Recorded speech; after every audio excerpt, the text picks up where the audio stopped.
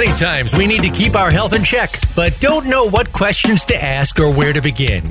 We walk in blindly to our healthcare provider and walk out none the wiser, and maybe even more confused than before. Can you take charge of your health and arm yourself with the questions and preparedness you need? The answer is yes. Welcome to Occupy Health with Dr. Susan Downs. This program will answer your questions and give you the best practices for facing your medical partner in good health. Now, here's Dr. Susan Downs.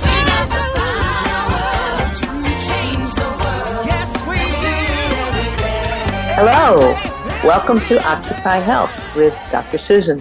The goal of our show is to help our listener find approaches to help with their own conditions, and so they can strive toward optimal wellness, so they can explore nutrition, lifestyle approaches, and get information that they can try on their own or share with their physician, so they can work together as a team. Pain is a common condition that affects most of us at one time or another, and at times it can be indeed crippling and life-changing. So today we're going to talk about pain, and we have a pain expert with us. We have Dr. Paul Christo. He is listed as one of the top doctors and among the top 1% for pain management by the U.S. News and World Report. He hosts an award-winning, nationally syndicated Sirius XM radio show called Aches and Gains.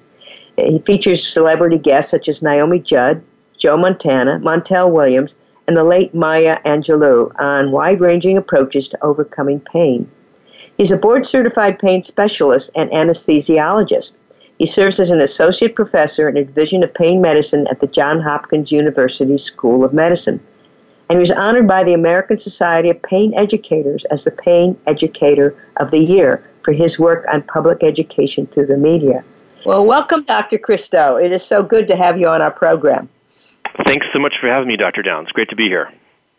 Okay, so let's go through general information on pain, and is particularly emphasizing on how we can help our listeners. But first of all, what got you interested in this area? I think my interest began when I was an intern in internal medicine, and I was seeing patients in an internal medicine clinic who had pain and had chronic pain, and I felt like I was limited in terms of what I could offer them to improve the quality of their life. And when I progressed then from internship to residency in anesthesiology, I felt like, wow, gosh, now I've got more tools to help those in pain, although the tools primarily were to help reduce pain during surgery. And I felt like, gosh, I want to be able to help patients outside of the surgical realm. And that's what sort of sparked my interest in becoming a pain specialist. Wow. So what have you learned in all that time?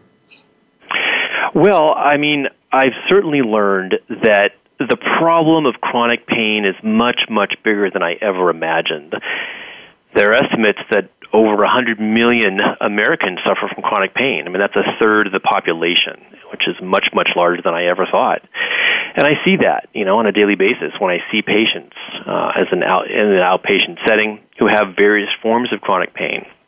I think what I've also learned is that, fortunately, we do have many tools that can help reduce pain, ease suffering, and improve the quality of life of those who have chronic pain. So does pain serve a purpose? It does serve a purpose. Acute pain certainly serves a purpose. I mean, if you are at your stove and you accidentally lean on a burner that's turned on, it's going to hurt. And the purpose of that is to remove your body, remove your arm from that noxious stimulus, from that burner that could lead to tissue damage. So that's a great example of the importance of pain. But when we're talking about chronic pain, we're talking about a different phenomenon altogether. Now we're talking about changes that occur in the brain and spinal cord that are no longer adaptive, and they become dysfunctional, and really a disease in and of itself. I keep reading in the literature there seems to be a pendulum swinging back and forth about adequate treatment for pain and the use of opiates. It seems that the pendulum's swinging the other way now, saying that there's far too much opiate addiction out there. What comments do you have on that?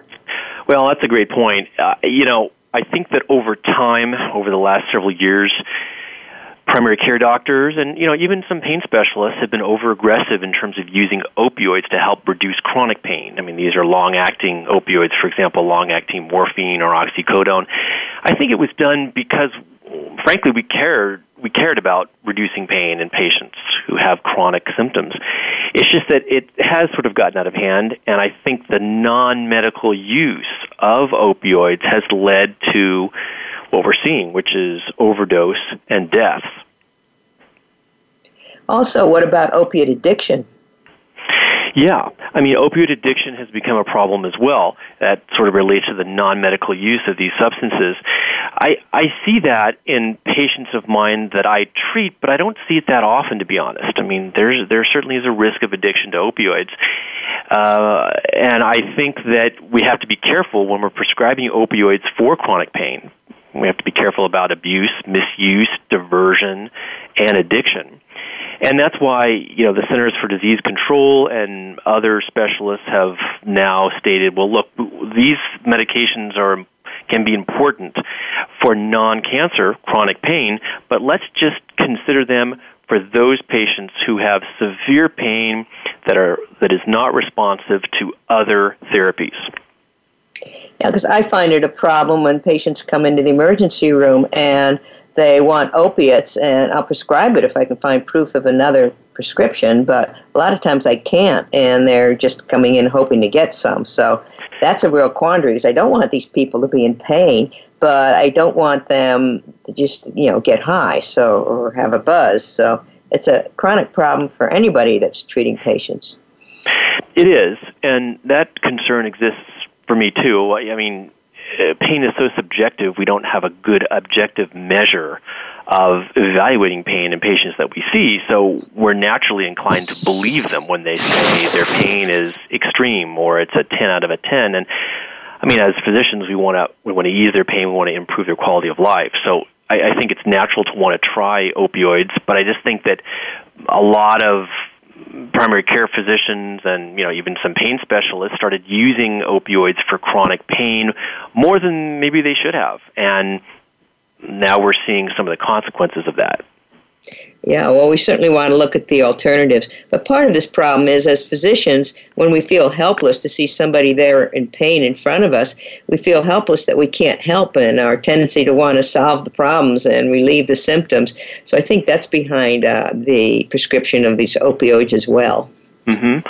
Yeah, I think so. And certainly I think the opioids, and let's not forget that they really are critical for patients who have cancer pain and who have pain at the end of life. What are some of the alternatives? What about CBD? Yeah, I like that. I mean, the alternatives, so you're talking about, say, medical marijuana? Exactly. I think that's intriguing, and I think that we're seeing more and more patients in the United States, and really even outside the United States, who are interested in the effects of marijuana for pain control. I feel like, to a certain extent, that the practice of using medical marijuana is outpacing the science. In other words, I think that we do have some studies, fortunately, that show that medical marijuana is useful for conditions like HIV, neuropathy, trauma pain, cancer pain, for example, even diabetic pain. But I don't think yet we know exactly how to dose it, and should it be smoked or should it be vaporized, and how much THC versus cannabidiol, for example. Yeah, that certainly is another issue out here in California. I've seen physicians set up a plaque at health fairs saying marijuana card for $100, and everybody comes in, these young, healthy, various people. I'm on medical marijuana, so I have to scratch my head with that one. But I do believe it has a place. Me too. And I think it actually is exciting because we need more effective therapies for pain control. I mean, for chronic pain especially. So, and medical marijuana seems very safe. Unlike opioids, if you overdose, it's not going to lead to death. It's not going to stop you from breathing, which is what can happen with opioids. Does long-term marijuana use have an effect on the brain? I believe Daniel Amen has said that it does, but, it's a trade-off between pain and long-term problems, I suppose. Mm-hmm. I think there can be brain changes associated with it, And, but frankly, that can occur with opioids as well. The safety measure with marijuana relates to the fact that it's not going to stop you from breathing. But, there are patients and others who are not patients who use marijuana who can develop the disease of addiction and can abuse it. And that's a concern, too. I believe even with the non-steroidal anti-inflammatory drugs, such as ibuprofen, naproxen, etc., that they disrupt the gut microbiota, which I think ultimately can lead to all sorts of problems as well. This sort of implies that there's a yin and a yang, a plus and a minus for every substance we put in our bodies. Well, that's a great point. I certainly agree. And, we have the anti-inflammatories, as you mentioned, that can help reduce chronic pain. But we have other medications, too, things like some of the anticonvulsants, like Neurontin or Lyrica, that can be helpful for treating nerve pain especially, or some of the antidepressant medicines, believe it or not, can also reduce chronic pain. Absolutely, like Cymbalta, Prozac, etc., even Elavil.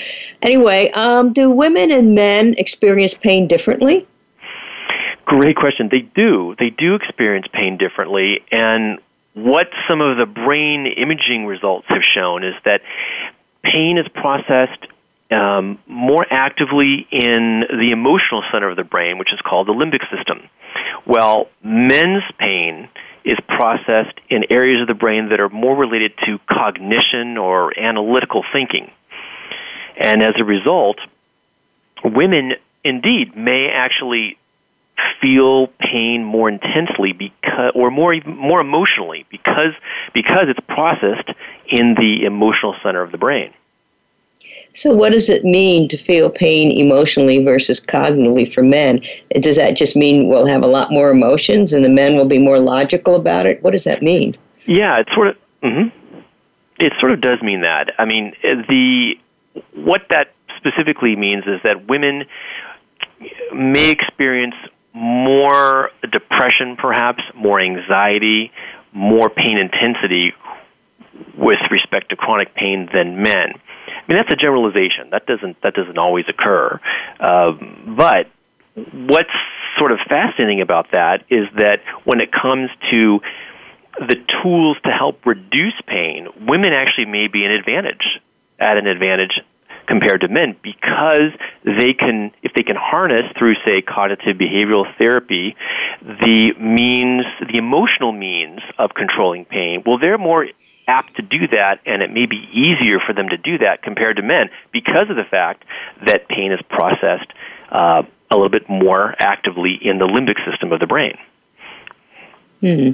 Okay.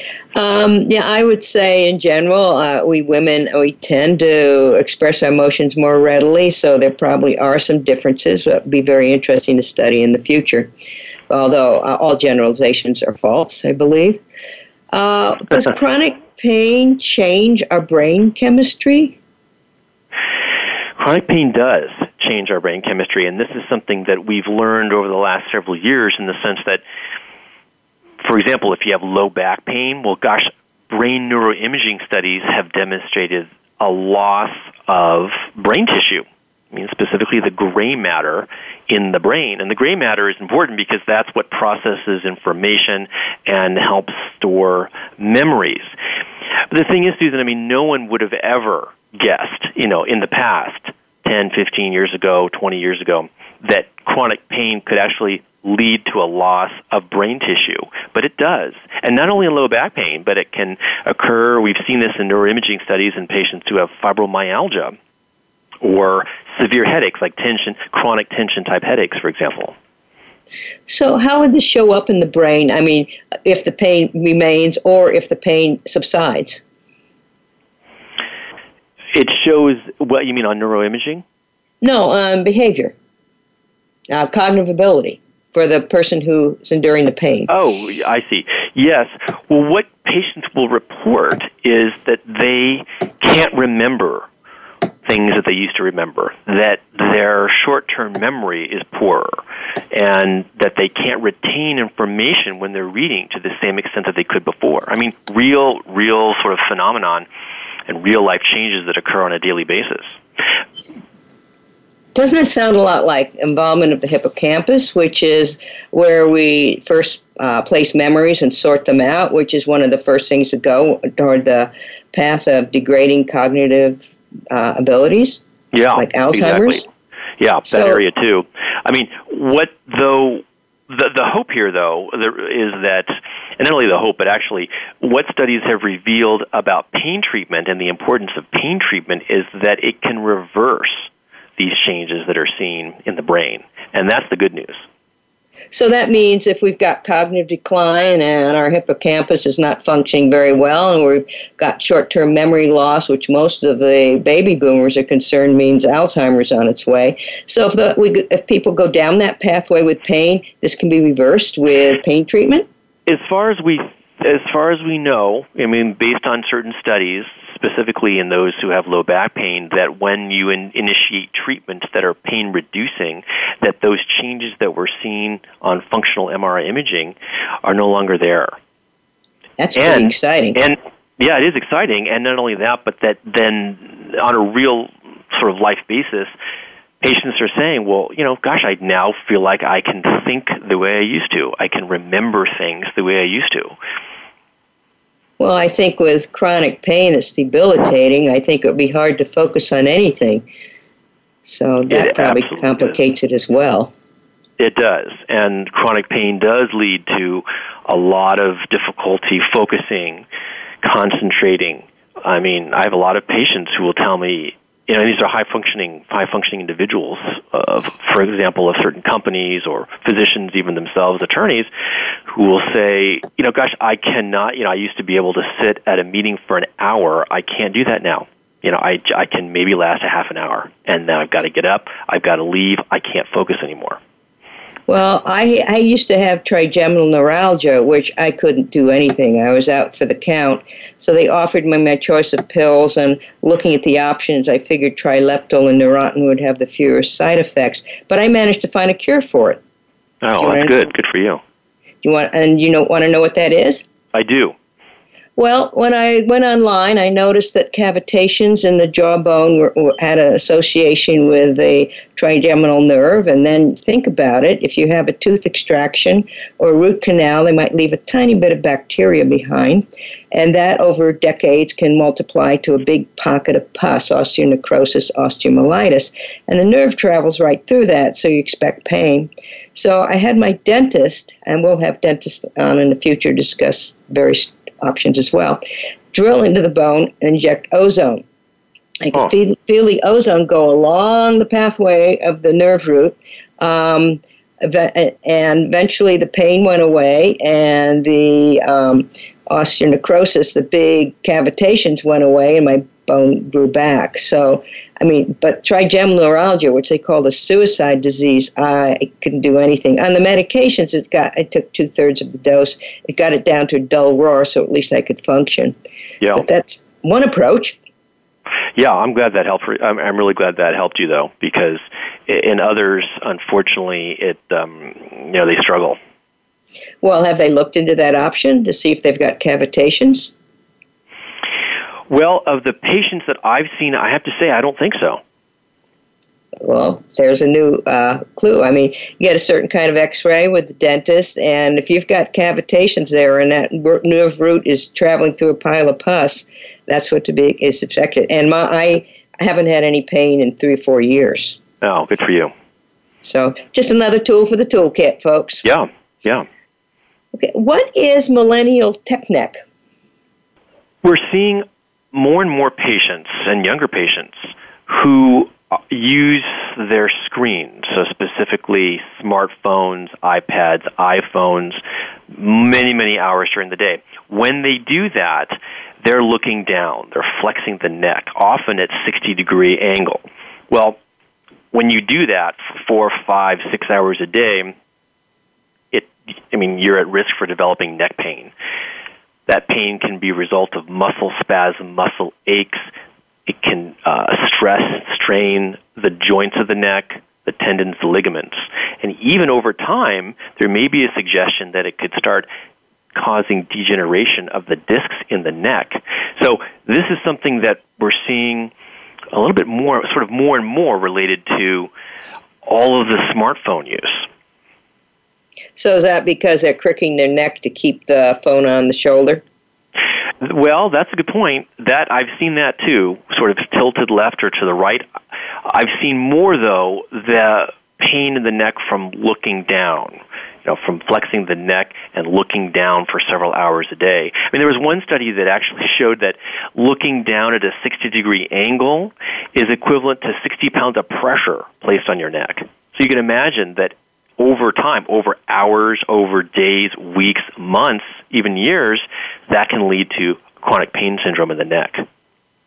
Wow. So when this pain starts developing, is there something people can do to reverse the process? Yes, and what I tell patients of mine to do, too, is to be more alert and aware of their posture, specifically. And if they can, raise the iPhone, the smartphone, to a higher level closer to the line of their eyes. Now, that's sometimes hard to do because we're all used to looking down, but you can do that when you're walking or sitting.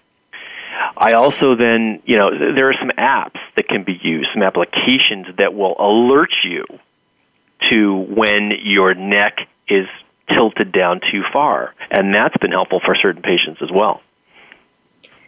And would a good massage, like from a structural osteopath or a good masseuse, would that help reverse some of the muscle tension that started to create the problem?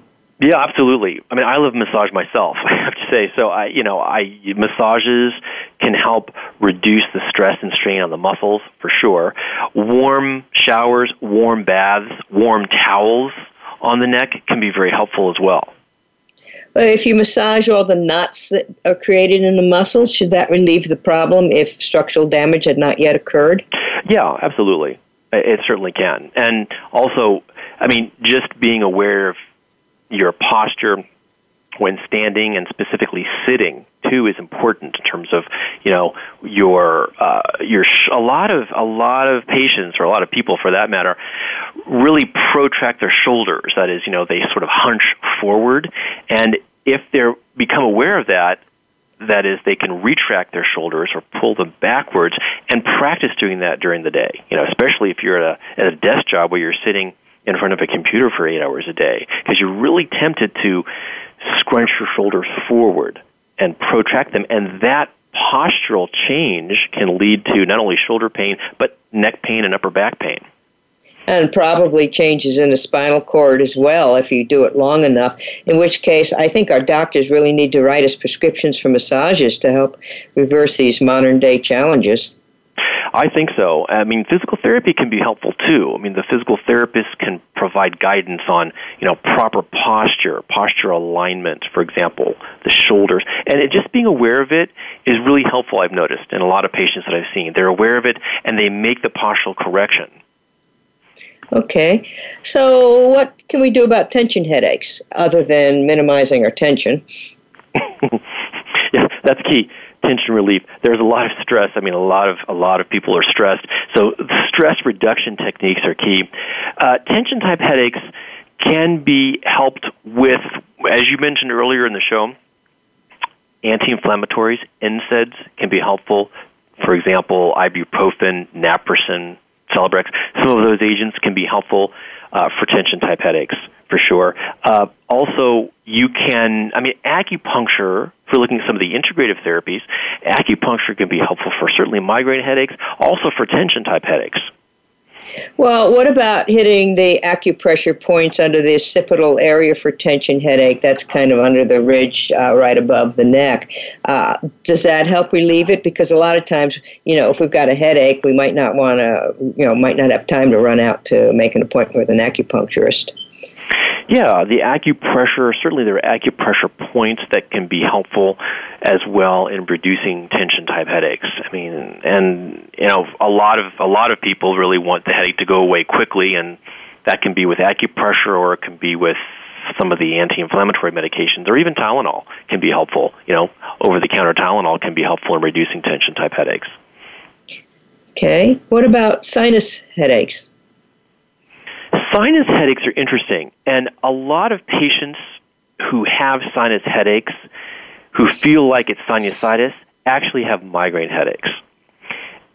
And migraine headaches then are often treated with acupuncture, with various different medications, various different specific drugs that are used to help treat migraine headaches can be very effective.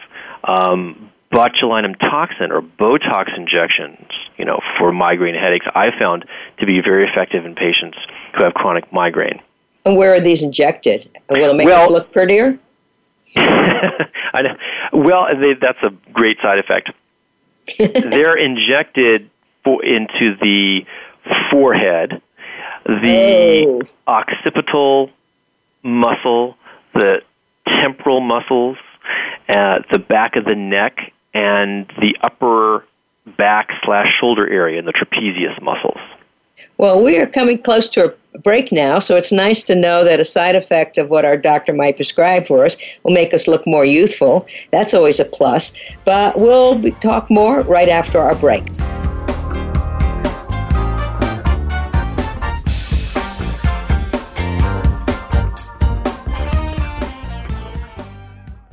Become our friend on Facebook. Post your thoughts about our shows and network on our timeline. Visit Facebook.com/Voice America. Have you become a member yet? Sign up now to become a member of Voice America. It's always free and easy. Plus, you get to take advantage of some great member benefits. Get unlimited access to millions of hours of on-demand content across all of our channels. Keep track of your favorite episodes, shows, and hosts in your own customizable library. Find out what shows you might be interested in based on your favorites. Plus, you get insider access with our newsletter. Membership gives you more. Sign up at voiceamerica.com and click Register at the top right. These days, everyone is looking for information on staying young, healthy, and fit. The Voice America Health and Wellness Network is here to help you on your quest to better health and a better you. We talk about everything from diet, fitness, and aging to substance abuse, personal growth, mental health, and much more. Learn from our experts who cover health and wellness from traditional and holistic perspectives. Tune in to the Voice America Health and Wellness Network. Healthy living starts here.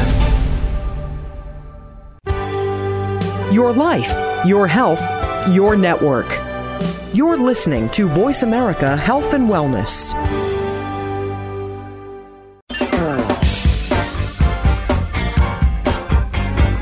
You are listening to Occupy Health with Dr. Susan Downs. We'd love to hear from you about today's show. Send your email to Dr. Susan at occupyhealth.com. That's Dr. Susan at occupyhealth.com. Now, back to this week's program. Welcome back to Occupy Health. This is Dr. Susan, and I'm speaking with Dr. Paul Christo, who is a pain expert and actually has his own radio talk show on the subject, and interviewed world celebrities and found many different ways to relieve pain. So let's get back to this. What about rotator cuff injuries? I mean, when I've gone to the physician, they just say, you got to live with it for a year and a half. Well, rotator cuff, if the rotator cuff injury is partial or, not requiring surgery, then that I've found can be treated with injection of a little local anesthetic and steroid into the bursa, which is the covering of that joint. That can be quite helpful, quite effective, in addition to some medicines by mouth, like perhaps some anti-inflammatory medications or Tylenol. I found a couple of alternative approaches. I happen to have 2 rotator cuffs. Thank God I don't have more rotator cuffs to deal with. But one of them was relieved by a very deep massage. And the second one, I was only 2 months into the process. And this, I think it was Dr. Sua, squeezed my muscles, stuck in an acupuncture needle, and then used nanolights. And it was gone like in 5 minutes. It was kind of amazing. So there are alternatives out there that are interesting to look into. But that's something that can incapacitate us where we can't use our arm, seems like forever. Some people have it up to 4 years. Yeah. Okay. What about osteoarthritis? Well, boy, that's one of the top 3 to 4 chronic pain conditions that people suffer from worldwide. Well, that can be quite relieved with sort of, anti-inflammatory medications. So Celebrex, that is celecoxib, can be helpful. Naproxen, That is Aleve, even ibuprofen. So that's sort of the first line. But I have to say that even if you prefer not to start with medications, exercise is helpful, in and of itself in terms of reducing osteoarthritic pain. And it doesn't have to be heavy weightlifting, for an hour a day. Just simple 20-minute walks, maybe a little resistance training. Swimming can be very helpful, I've found, in patients who have osteoarthritis. What about rheumatoid arthritis? That's tougher just because it's such a significant, it causes such significant damage to the joints and joint destruction. There are numerous medications now that are available to help reduce rheumatoid arthritis pain and to help control the condition, disease-modifying agents that often target the inflammatory cascade, cytokines in specific.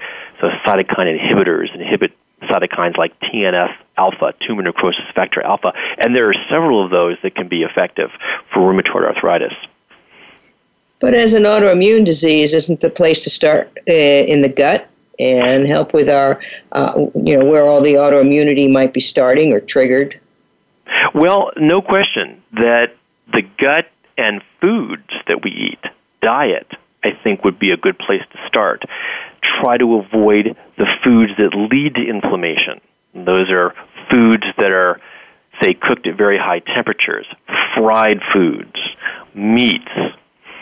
And if you can avoid those and shift your diet toward more anti-inflammatory foods like fish, salmon, for example, dark cherries, berries, I think that is important. And it's not something that happens, I don't think you feel the effects of diet shifts overnight, but over the course of months, I think it can have a major difference. Yes, and we should, organic foods will help. Lots of vegetables, multicolored organic, will help with the anti-inflammatory and healing the gut to make, minimize if it's permeable, which we can take measurements for, and trying to do what we can do to heal the gut. We've had several talks on this show about food sensitivities and autoimmunity, for example, Dr. Vajani, and listeners can research those out further for help with rheumatoid arthritis and other autoimmune diseases. Okay, what about fibromyalgia? Now that particularly, unfortunately, affects more women than men, and it is something that can be quite debilitating. It affects the muscles of the body, the joints of the body. It causes headaches. And speaking of the gut, a lot of patients who have fibromyalgia will report things like, irritable bowel syndrome and abdominal pain. So for that condition, there are 3 medications that are approved by the Food and Drug Administration to help reduce pain. And those can be helpful. Those 3 would be, for example, Lyrica is one of those, Cymbalta is another one. Those 2 are really sort of the main staples, Lyrica and Cymbalta. And I think that there are some patients, though, for whom those are not that helpful, unfortunately. And they've found relief with exercise is another key here in terms of fibromyalgia. If you look at the studies on treatments that are beneficial, you'll see that a good number of them focus on exercise. This can be pool therapy as well. Swimming doesn't have to be land-based, but swimming or land-based therapy is helpful. And for more information on fibromyalgia, I think on October 13th, we had Dr. Brady, the author of the FibroFix book, discuss this in a lot more detail, so the listeners can go there for more information. Okay, let's look at general pain treatments. So tell us general pain treatments. For example, aromatherapy. Does that help? Yes, it does, and I really like that as an integrative therapy. It's undervalued, I think, and not particularly well recognized yet. But it can be potent, it can be effective, and if you look at some of the studies on aromatherapy, they show that certain types of essential oils that are mixed with, say, olive oil or almond oil and massaged in parts of the body that are painful, that it can be quite effective in reducing pain. Neck pain, low back pain, even knee pain. And then if you look at aromatherapy from a different perspective, one would be topical, so use the essential oil and then place it on the skin for pain relief. Another method of that would be inhaling it. So, there are patients of mine who have a diffuser or a vaporizer and vaporize certain essential oils for pain control. And there are even studies that have shown that vaporizing it or basically inhaling it can reduce postoperative pain and certain needle stick pain, for example, from dialysis. Which essential oils would you recommend? I would say peppermint is a good one. Also clove. Clove has local anesthetic properties that can reduce pain. Lavender is another one, and eucalyptus. I personally like eucalyptus. Eucalyptol is the active chemical in eucalyptus, and it's also, I think, in rosemary. So the eucalyptol or eucalyptus has pain-reducing properties in and of itself that can be helpful if you inhale it or apply it topically. Okay. What about music therapy? Yeah, another great integrative therapy that I think has yet to be fully realized. We've known for a while, to be honest, that music therapy can reduce pain, and it's used in certain operating rooms throughout the country. Patients will put earphones on, or there are audio pillows that they can use to listen to music before, during, and after surgery, which is found to be effective in terms of reducing post-operative pain. But it's also been found to be effective in patients who have chronic pain, various different chronic pain conditions like arthritis or fibromyalgia, and specifically even cancer pain and end-of-life pain, so in palliative care settings, which I think is really, this is something that studies have shown, interestingly, that if you listen to music for maybe 20 minutes, some of these music therapy sessions can be 20 minutes, sometimes they can be an hour, but fascinatingly, the pain relief persists for sometimes up to 2 weeks after the music therapy sessions.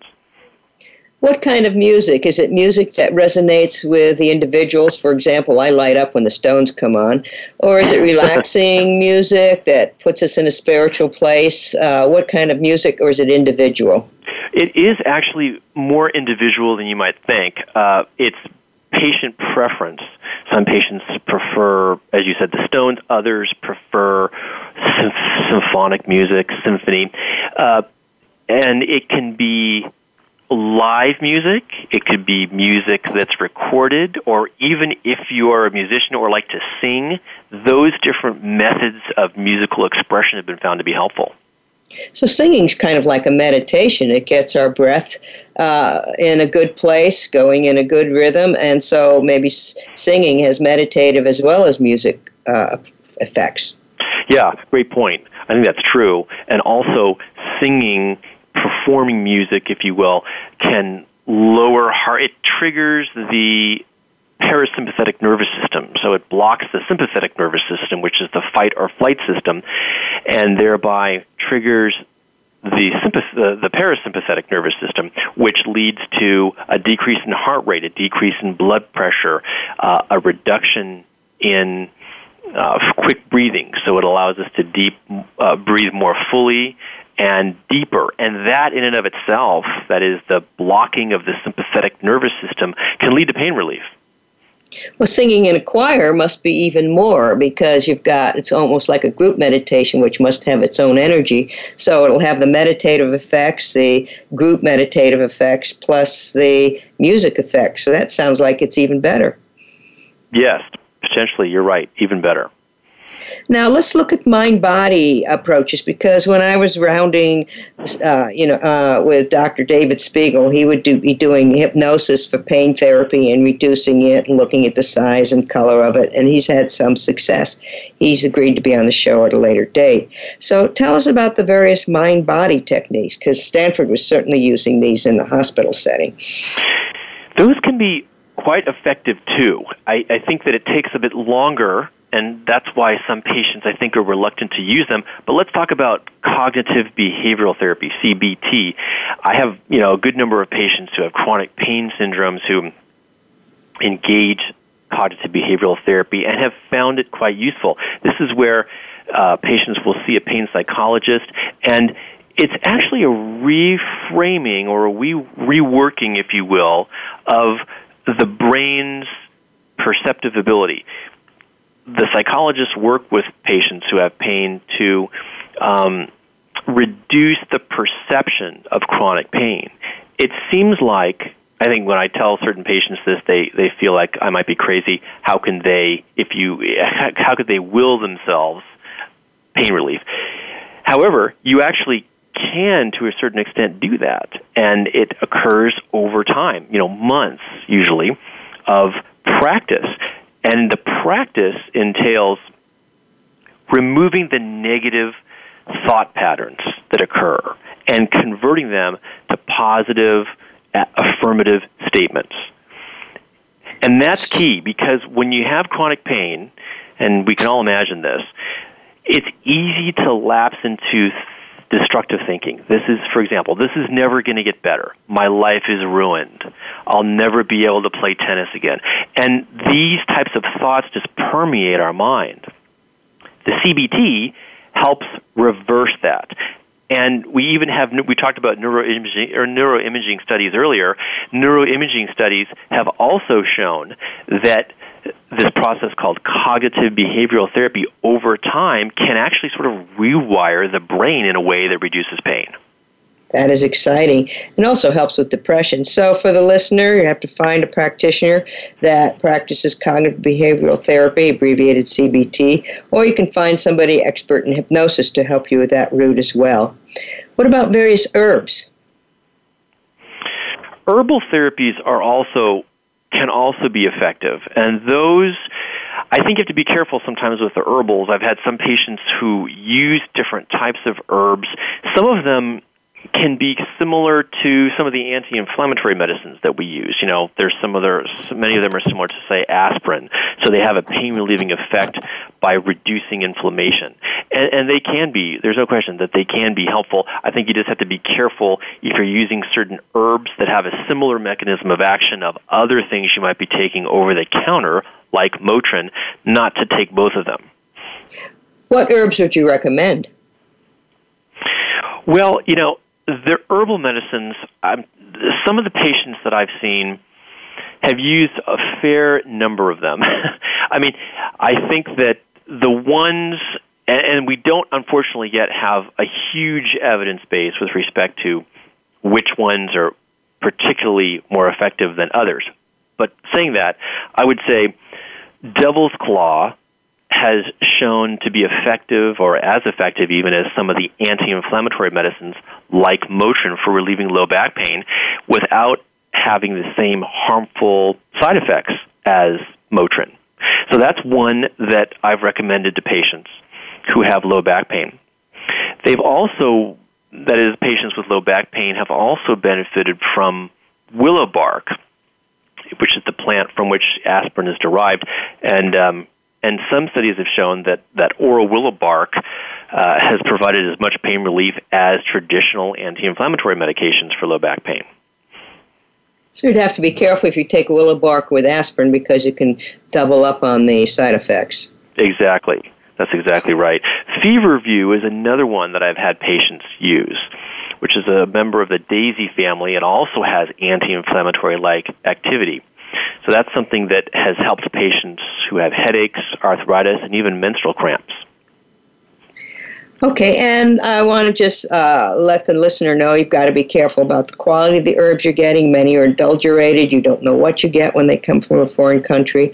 Chinese herbs might have a lot of anticholinergic effects and things that with results you might not want. So you have to be careful, because there is a question of quality and quality control and what else is in the supplements you are taking. So you have to be a little careful.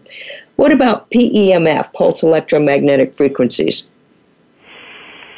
In terms of pulse, do you mean like pulse radio frequency? Well, there's several devices out, PEMF. Dr. Oz talked about it. There's a couple German companies, On the Med and Beamer. They're making pulse electromagnetic frequencies. There's also microfrequencies, where we've had a speaker previously on the show and it's claimed a lot of success. So what do you feel about those? Well, I feel that the one that I use most often is pulsed radiofrequency treatment, and that uses electromagnetic waves to help reduce how pain is transmitted in nerves, and specifically peripheral nerves. For example, I have patients who have, say, they have inguinal pain or pain in the groin area after having had inguinal hernia repair, and it's nerve pain that they feel. You sort of go down the groin, maybe into the labia or maybe into the scrotum. And the pulsed radiofrequency treatment uses a needle that's placed along the nerve, and a device is turned on at a low temperature that induces these electromagnetic waves around the nerve. And I've found, and there have been some studies that have supported this, that can be effective in terms of providing more sustained pain relief. And that's the key here. We do a nerve block, and that can be helpful. Sometimes the nerve blocks, however, aren't going to last 2, 3, 4 months, whereas the pulsed radiofrequency treatment can do that. And I've seen that in patients who have groin pain, or even patients who have occipital pain, occipital headaches from a condition called occipital neuralgia. The pulsed radiofrequency treatment along 2 of those nerves in the back of the scalp can help reduce pain for several months. I also like to point out to the listeners they can check back on the talks by Dr. Len Zaputo, who had a lot of luck with his light therapies that really helped people with pain, and Robert Rowan, who worked with ozone, who relieved people of pain. So those are 2 past episodes. You can look up under either the title or the presenter's name. Let's look at some regenerative approaches, prolotherapy, stem cells. Can you tell us about some of these approaches? Sure. That's a really exciting area and a growing area, to say the least. These therapies help restore damaged tissue. That is stem cell therapy, prolotherapy, platelet-rich plasma therapy. Some of the listeners might have heard of these treatments or even maybe had some of them. And really, these are on the forefront, I think, of helping reduce pain to a significant degree. These therapies, I think, on the other hand, are sort of in its infancy. We have information, we have studies that have shown that they can be effective. A lot of the studies are in animals. More of them are now in humans. But I think that perhaps we still don't know enough. And I say that even though there are stem cell clinics and there are platelet-rich plasma clinics available across the country. So I think that they can be helpful. We're seeing that they can help restore damaged tissue and thereby reduce pain. And I think they also will be able to, once we learn more about how exactly they work, we'll be able to perhaps even restore damaged nerves, parts of the spinal cord that are damaged. These things are tremendously exciting. What's prolotherapy? That is another regenerative therapy that uses dextrose, which is a sugar, to help reduce pain. It's intriguing. You would never think that sugar could reduce pain, but this is sugar that's injected around typically damaged tendons, damaged ligaments that can cause pain. And it's sort of done in multiple areas of where the pain is located, and can help elicit the inflammatory response, which leads to regeneration and healing of damaged tissue. What's platelet therapy? Platelet-rich plasma therapy uses our own blood. So it's blood that's taken from us. It's spun down, and it's spun down to the point where the platelets are concentrated. And the platelets in our bodies are important for coagulation, but they also have a lot of chemicals in them that help restore function, that help reduce pain, that help restore damaged tissue. So what they're doing in platelet-rich plasma therapy is taking our blood, spitting it down, concentrating the platelets, and then injecting platelets in areas of pain. Again, typically from musculoskeletal injuries, tendon injuries, ligament injuries. And gosh, some of those results have been quite remarkable. What do the platelets do? Well, the platelets contain molecules that in and of themselves then, once they're released in areas of damaged tissue, recruit other cells like collagen to rebuild damaged tissue. Rebuild, for example, ligaments, rebuild tendons. And some platelet-rich plasma has been even injected into muscles to help rebuild damaged muscle. And that's how we think at this point that it functions. I mean, there are unanswered questions about, well, what's the exact dose? How many millions of platelets are required or important for a certain pain condition? How often should you inject the platelets? Typically, I think they're done in 3 sessions, 2 sessions or so. But, I think scientifically we don't have all the answers yet. There are practitioners, physicians, and so on that are offering these therapies for pain control. And actually, we're coming close to a close now. So, would you like to make any summarizing points? Discuss your new book, Aches and Gains, which is out shortly, as well as ways to get a hold of you. Sure. Well, the book is out. It's called Aches and Gains, and I feel like it'll be a tremendous resource for anyone who has chronic pain or for their caregivers or anybody who's worried about developing pain, because I really done quite a bit of research on providing the most effective tools for combating chronic pain in various different ways, so traditional methods, integrative methods, and innovative approaches. And I think I'd like everyone to realize a couple of things. One, if you have pain, don't wait. Don't wait too long before you seek help, because what we do know is that the longer you wait, the more likely it is that pain can continue. Also, reach out for the help that you need. I feel like I see patients who sometimes just don't know where to turn, and they unfortunately end up not turning to anybody. So I think it's important to go online, use some of the resources that are there, talk to other people, and find someone who can help make a diagnosis and come up with effective treatments. And then finally, don't give up, because I think that it's easy to give up if you've had pain for years, even months, and I think that if you can hang in there, search, talk to people, you'll come up with a good solution for yourself. Any other parting advice? Well, I think that in terms of having effective treatments, I've noticed that there's sort of a lot of misinformation about what's available and what is not in terms of pain treatments. And I want to emphasize, and I've tried to do this in my book as well, that we do have numerous different ways of reducing chronic pain. If it's not medications necessarily or nerve blocks, well, it may be certain integrative therapies that you and I have talked about today, acupuncture or yoga or some of the mind-body therapies, and even innovative approaches, spinal cord stimulation, electrical stimulation. We do have quite a number. So I think it's important for patients to seek out a pain specialist, if they can, who is knowledgeable in these areas.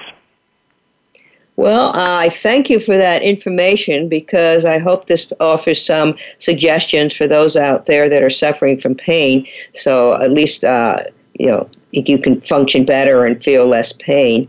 Also, advise everybody to do their own research, look into different sources, communicate this and work with your physicians so you can help yourselves and you can help other people, and be well. Thank you for listening. Occupy Health with Dr. Susan Downs can be heard live every Friday at 2 p.m. Eastern Time and 11 a.m. Pacific Time on the Voice America Health and Wellness Channel. Here's to better health for you this week.